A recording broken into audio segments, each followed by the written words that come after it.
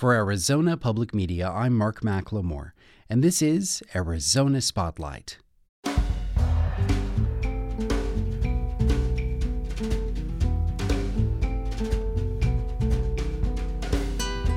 Coming up, hear one woman's story about facing life and taking on new challenges after breast cancer. Meet Katia Cardinal, a singer from Nicaragua with a strong international following. And Feeding Our Future asks, can the Community Food Bank of Southern Arizona address the root causes of hunger? Those stories are coming to you next on Arizona Spotlight.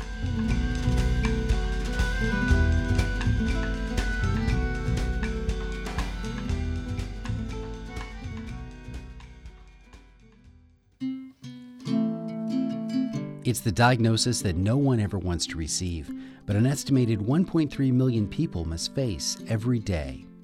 Breast cancer is the most prevalent cancer in the world, striking women and men of every age and race. Today, Terry Kuti is a two-time cancer survivor and the founder of Our Mission, the Deep Sea Journey Foundation, a nonprofit that provides education and resources for others to make informed decisions about breast reconstruction after a mastectomy. Her journey hasn't been an easy one. Next, we'll hear a conversation between Terry Kuti and her cancer surgeon, Michelle Lay, about their experience together and their friendship. Michelle Lay begins. I remember when we met, around the time we met, you had a lot of strong emotions. Fear, I feel like maybe a little anger and shock. You had a recurrence of your cancer. I don't know that I necessarily, without looking at someone's chart, remember exactly how it happened. But I remember that we were talking about cancer in two sides. Right. And that one had been there before. I would concur with the anger more than anything because I felt like I was rude to you that day, but I didn't intend to be. I was angry, I think, with the cancer again because I had seen you once before for some minor surgery, and when I talked to the radiologist and she was pretty sure it was cancer again, she says, I think we need to consider already setting you up to see a breast surgeon. And I said, I want to go to Michelle Lay. So the day that I walked into your office, I was angry. And I just remember that you turned the doorknob and walked in, and I didn't even say hello, how are you doing? I looked at you with angry, steely eyes, and I said, do I have cancer again? And you said, yeah. No one ever teaches you how to tell someone they have cancer. Mm-hmm. As of this weekend, I've been in practice for 10 years, and I never really spent a lot of time thinking about how to do it, but I've always been very direct with people.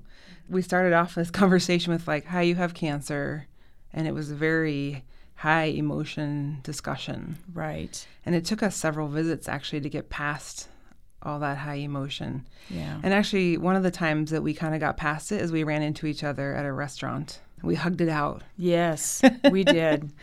Yes, it was on Easter. You were with your family. I was with mine. And I couldn't believe that you crossed over those cactus and came and gave me a hug. But, that first day that you opened the door and I was angry with the cancer, as I said. What I'm doing today as an educator for people who are faced with mastectomy and educating them about breast reconstruction, you were the charter member in that club because even though that was a rough day, that was also the day that you told me about deep flat breast reconstruction and also my other options for reconstruction. And I didn't even have that on my mind. And that's why I do what I'm doing today, really, Dr. Lay, because I was so fortunate that I had a doctor like you that told me about my options from the very get-go. And through my research and looking at studies, we know that less than 23% of women are given that opportunity that I was. I credit you, really, for giving me that information and for feeling so fortunate about that. If I can just give a plug for what breast surgeons do, I think that's what's so hard about what we do is that you have to be completely at peace with yourself or put everything that's going on in your life aside, because I could have easily gotten mad back at you because there was a lot of emotion going on that day. Like, I can still feel it today. And what was it, like 4 years ago? And I have had other interactions with patients like that didn't go so well. I had one family that got really angry at me because I got upset during the interaction. And I think as physicians, we're expected to not react when patients are upset. Mm-hmm. And that's not always easy to do, to just keep plowing through and pouring out the information. And sometimes, we have to stop and realize, okay, the patient's not listening, and we have to stop and say, come back another day when you can pay attention. Mm-hmm. But, we also don't have a lot of time to get all that information out there. And there's a lot that physicians are expected to do in a short amount of time. Mm-hmm. We also know that it's just a very stressful time. Mm-hmm. And we usually don't interpret patients' anger at being angry at us. Mm-hmm. We usually are able to say, you know what, they're just mad. Yeah, and for me, that was my defense mechanism. I was more or less fighting the cancer. I thought, damn it, you're not going to win this again. That's right. And I think I drew my sword this time. And I've always said that I've been a bit in Joan of Arc mode since I've had it the second time. And it's actually made me calmer about this diagnosis after I processed everything and could move forward. The first time I had cancer in 2002, I was like, tell me what to do, I'll do it, and I'm going to move on, and I don't want to hear about it anymore. This time, I'm slaying the dragon. You will not win. I'm going to know everything I can about you, and I'm going to help others know about it too and help them, fight their fight. So, Terry, after you researched about Free Flap, was there anything that scared you about doing it? The length of time in the operating room, because you told me the first day that it was between a 10 and 12-hour surgery, and you don't really know until you have that consult with your plastic surgeon, and they don't always know. They can give you an estimate of how long it's going to be. But I think living with a mastectomy for 7 months, I didn't do well with that. I got up every morning, and the psychological detriment to me was just palpable every day. I mean, in those 7 months, I always have a hard time talking about this because it was devastating. People would call me up for social events, and I was actually turning them down, which is so unlike me, as you can imagine. So I think that, living with that psychological detriment probably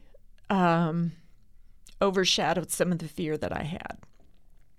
But I'm so curious about things, and I even watched not a full because they couldn't record the whole thing, but I wanted to know what those doctors were going to do to my body and exactly where they were going to cut. I didn't really have any aesthetic expectations. I just wanted my breasts back. I just wanted to feel whole again. I wanted my feminine shape back. I didn't do well with it. There's women who they own the flat and fabulous, and I admire them, and I value their courage and their choice, but it didn't work for me. There's a solution for every woman. Like, there are some people who have no problem having no breasts, and I've had patients who are devastated till the day they get reconstruction. Mm-hmm. And everywhere in between. It's very interesting. And I don't know that anybody knows that about themselves until they face it. Mm-hmm. And I don't know that they necessarily know that they could even articulate it until they face it. No. I think we have a new bond now, too. Yes, we do. I was diagnosed with breast cancer this year, so now we have a different level of friendship that we're both survivors. Yes, exactly. And I went through the whole reconstruction thing, too. So, and when I found that out, in late June, early July, you had just been back to work a few weeks.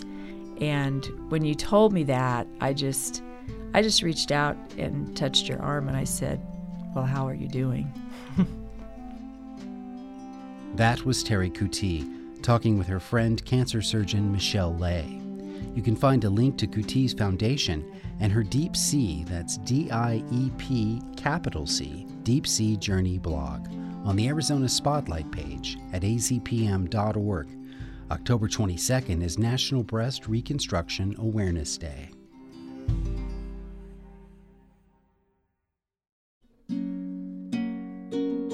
Latin America has a strong tradition of popular singer-composers. This week, one of the most famous performers in Nicaragua is spending time in Arizona, where she'll be a guest this weekend at Tucson Meet Yourself. Katia Cardinal began her career more than 3 decades ago, along with her brother Salvador. The duo enjoyed great success until his death in 2010 from a rare blood disease. Now, Katia Cardinal continues their musical tradition, with her daughter Nina as a frequent collaborator, playing guitar and singing. Tony Paniagua spoke to Cardinal about her international following, one that extends from her native Central America to Europe and the United States. And I think the American audience is so open and so mixed with all kinds of religions and races and different way of thinking that our music it was perfect. We sang in Spanish. We translated the meaning of the songs, and some people came and they said, I don't care about the lyrics. I mean, it's just the harmonies and the melody and the feeling that we can perceive, is that a word? From your hearts. When you and your brother established the duo, you called it Duo Guardabarranco, which I just had to look up in the dictionary myself, and it is the national bird of Nicaragua. And that sort of exemplifies what you were hoping to achieve, the ecology, the peace, the beauty, the wonder of your country? Yeah, the Guardabarranco, it means the savior or the, as you say, gamekeeper for the forest. The keeper, the guardian. The keeper of the cliffs. Mm-hmm. So this little bird, she built their nests in the cliffs, not on the branches on top of the trees. So the other animals are aware of danger. And then you cannot put them in a jail like a parrot or something else, or a nightingale or something. And even we were so young, because I started when I was 16 and my brother was 19. That was, 36 years ago.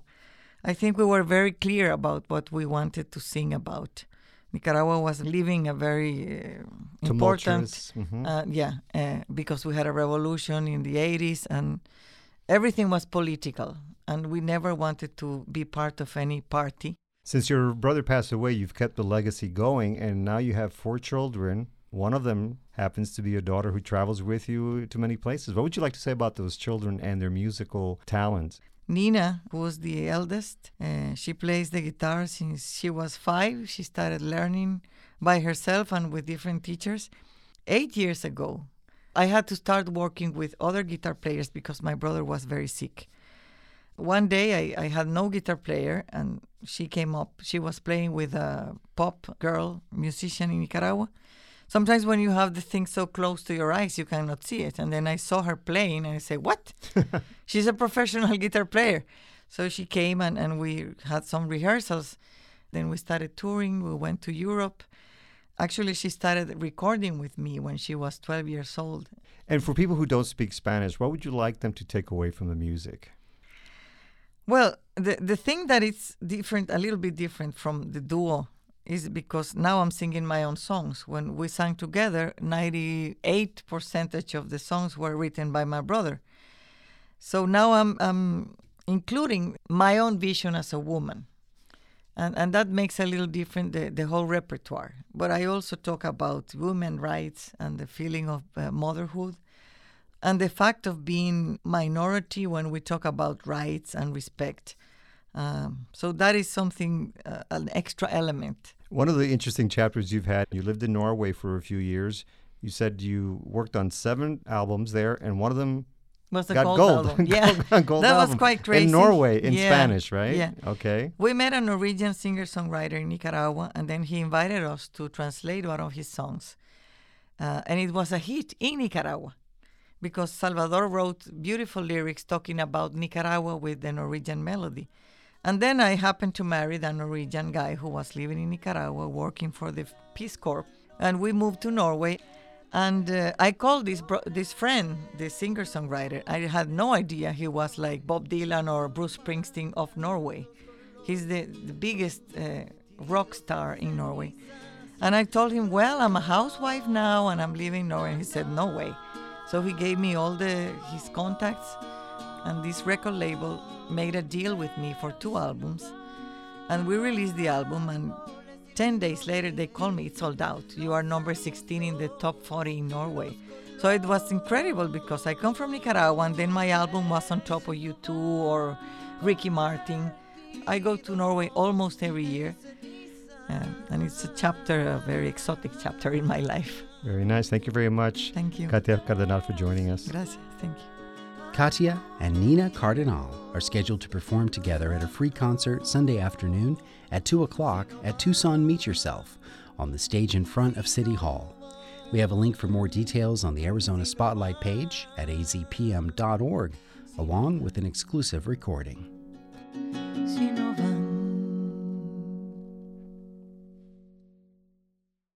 Next, the 4th episode in a 9-part series, Feeding Our Future.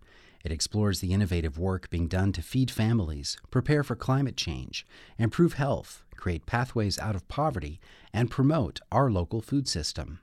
This series is made possible with the support of the Zuckerman Family Foundation. 1 in 5 people in southern Arizona experience food insecurity. The Community Food Bank is a nonprofit that feeds the lines of hungry people in 5 counties. But while it serves up to 63,000 meals a day, it also invests in programs aimed at shortening the line. Laura Markowitz brings us the story. In the parking lot of the Community Food Bank of Southern Arizona, Marty Delcid sits in her car. She's too nervous to get out. She's sure people will stare at her and think, oh, look at, there's a deadbeat, there's a cheater, and look at, now there's someone else that's trying to scam the system. Until recently, Delcid had been middle class with a good job. I was a respiratory therapist and had been working as a manager of a sleep study lab. Then, the accident. I fell while I was out skating and I fractured my back. My doctor said, well, you're probably not going to be able to go back to work, but disability took 2 years. Her savings ran out. She had to sell her house. She and her 10-year-old son moved in with her mom. They lived off her mother's Social Security check, which was around $800 a month. We did all the right things. We cooked at home, rice and beans, tortillas, things that are inexpensive. But there did come a time where we went through all our pantry and there was just nothing left in there. And no money left. So, the food bank. She braces for humiliation and gets out of the car. They greeted me and said, hi, how are you doing? Pointed me to the line I needed to go in. The line for emergency food boxes. We got a pound of beans, a pound of rice, some cans of vegetables, a loaf of bread. As Delcid starts to leave, the volunteer stops her. She goes, oh, you know, by the way, we're having a garden class meeting right now. If you're interested in gardening, the garden's right around the corner and you could go in and just see if it interests you at all. And I go, well, I don't know anything about gardening. We'll get back to Marty Delcid. First, you need to know the Community Food Bank does what you'd expect. It distributes food. It also distributes compost and seeds and gardening expertise. All right, guys, make sure you're leaving the pick plenty of space. We don't want anybody hit with the pick, okay? Chris Lowen is the farm operations coordinator at Las Milpitas de Cottonwood Community Farm. We're in the southwest Santa Cruz neighborhood. It's just west of I-10 and south of 29th. This 6-acre farm belongs to the Community Food Bank. Our gardeners at Milpitas are eating an increased number of fruits and vegetables. There are 60 families in all. 98% of our gardeners are reducing their grocery bills because of the food that they're producing here. There are no supermarkets in this neighborhood. As you come into the garden, there's a handwritten sign. It says, fresh eggs, call Panchita. We have 40 chickens and 2 roosters.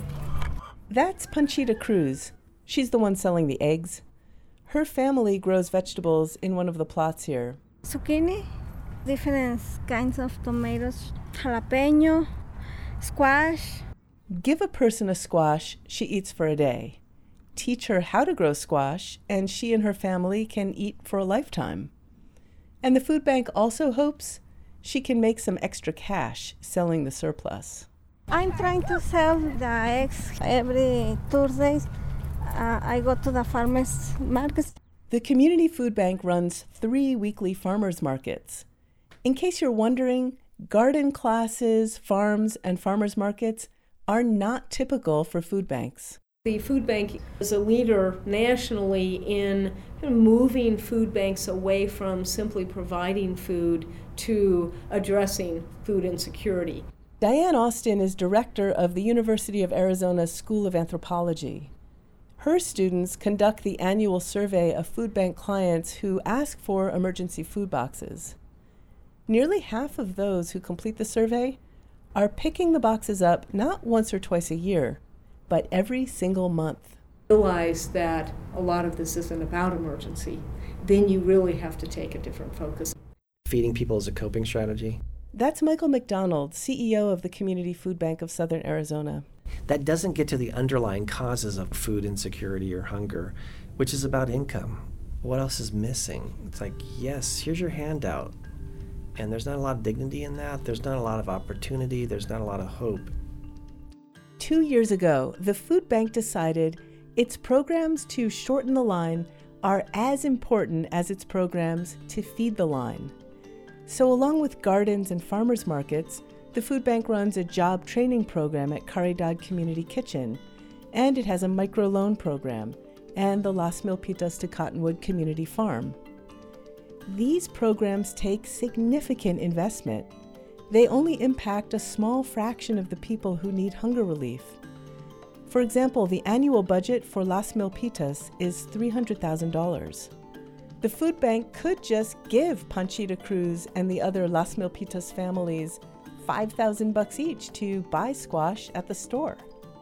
Is this the best investment of resources? What does success mean for us? Robert Ojeda is the food bank's chief program officer. For more than a decade, he's been the one at the food bank heading up the Shorten the Line programs. Is it about more trucks, more buildings, bringing more food? Or is it about how do we work with people so they actually do for themselves, so they actually transform their communities themselves? He says that's what's happening at Las Milpitas. There's a group of about 15 community leaders that helps us at the farm, and one of them, she's actually now the president of her neighborhood association. Since we started with the garden, I'm the president. Panchita Cruz became president of the Southwest Santa Cruz Neighborhood Association, and she says it's because of the garden.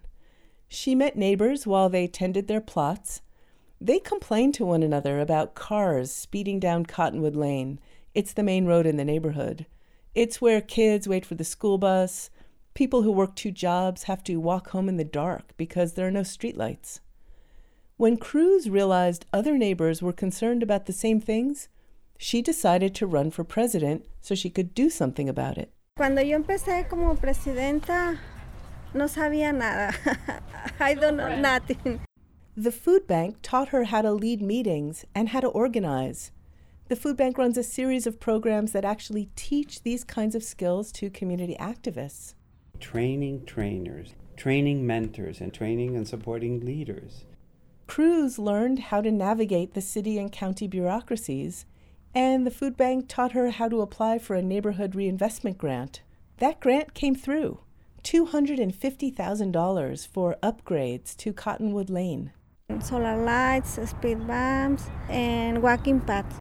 Robert Ojeda says this is a huge success, even though it has nothing to do directly with hunger relief.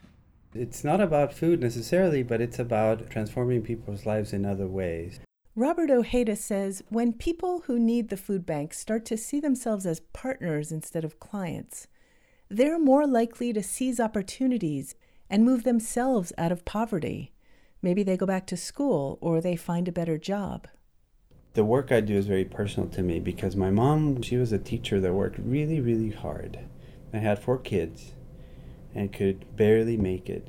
I know that there were times where she would actually go and ask neighbors or family members for money or food. Every time I think about that, I think about how humiliating it must have been for her, a hardworking person. Partnering with somebody brings that dignity that I think is so important to me, because I don't want people to have to go through those painful experiences. Remember Marty Delcid? She went back to pick up a food box and was invited to check out a gardening class. And I go, well, I don't know anything about gardening. She ended up taking 3. She made friends there, and her depression lifted. She became a vegan, lost 50 pounds, got her diabetes under control. Now she's one of those volunteers who invite food bank clients to check out a gardening class. Hi, right now we're having a class on container gardening. Would you care to join us? Marty became a member of our board of directors at the food bank. Delcid sits at the boardroom table with a former congressman, business executives, and university professors. She has a voice and a vote that shapes the food bank's policies. She advocates for people like her, people the food bank calls clients, but hopes one day to call partners. For Arizona Spotlight, this is Laura Markowitz. Production of Feeding Our Future is made possible with the support of the Zuckerman Family Foundation. To learn more, visit azpm.org and tune in next week for episode 5 that asks the question, how will climate change affect our local food system? You taste before you pick. You can get bitter, chalky, drying. You do not want to pick that one. You can get apple flavored, nutty, boom. There's lunch. There's lunch, okay? Harvesting the Desert, next week on Arizona Spotlight. Thank you for listening. You can find our podcasts on iTunes. The music is by Calexico. The production engineer is Jim Blackwood. Our executive producer is Peter Michaels. I'm producer and host Mark McLemore.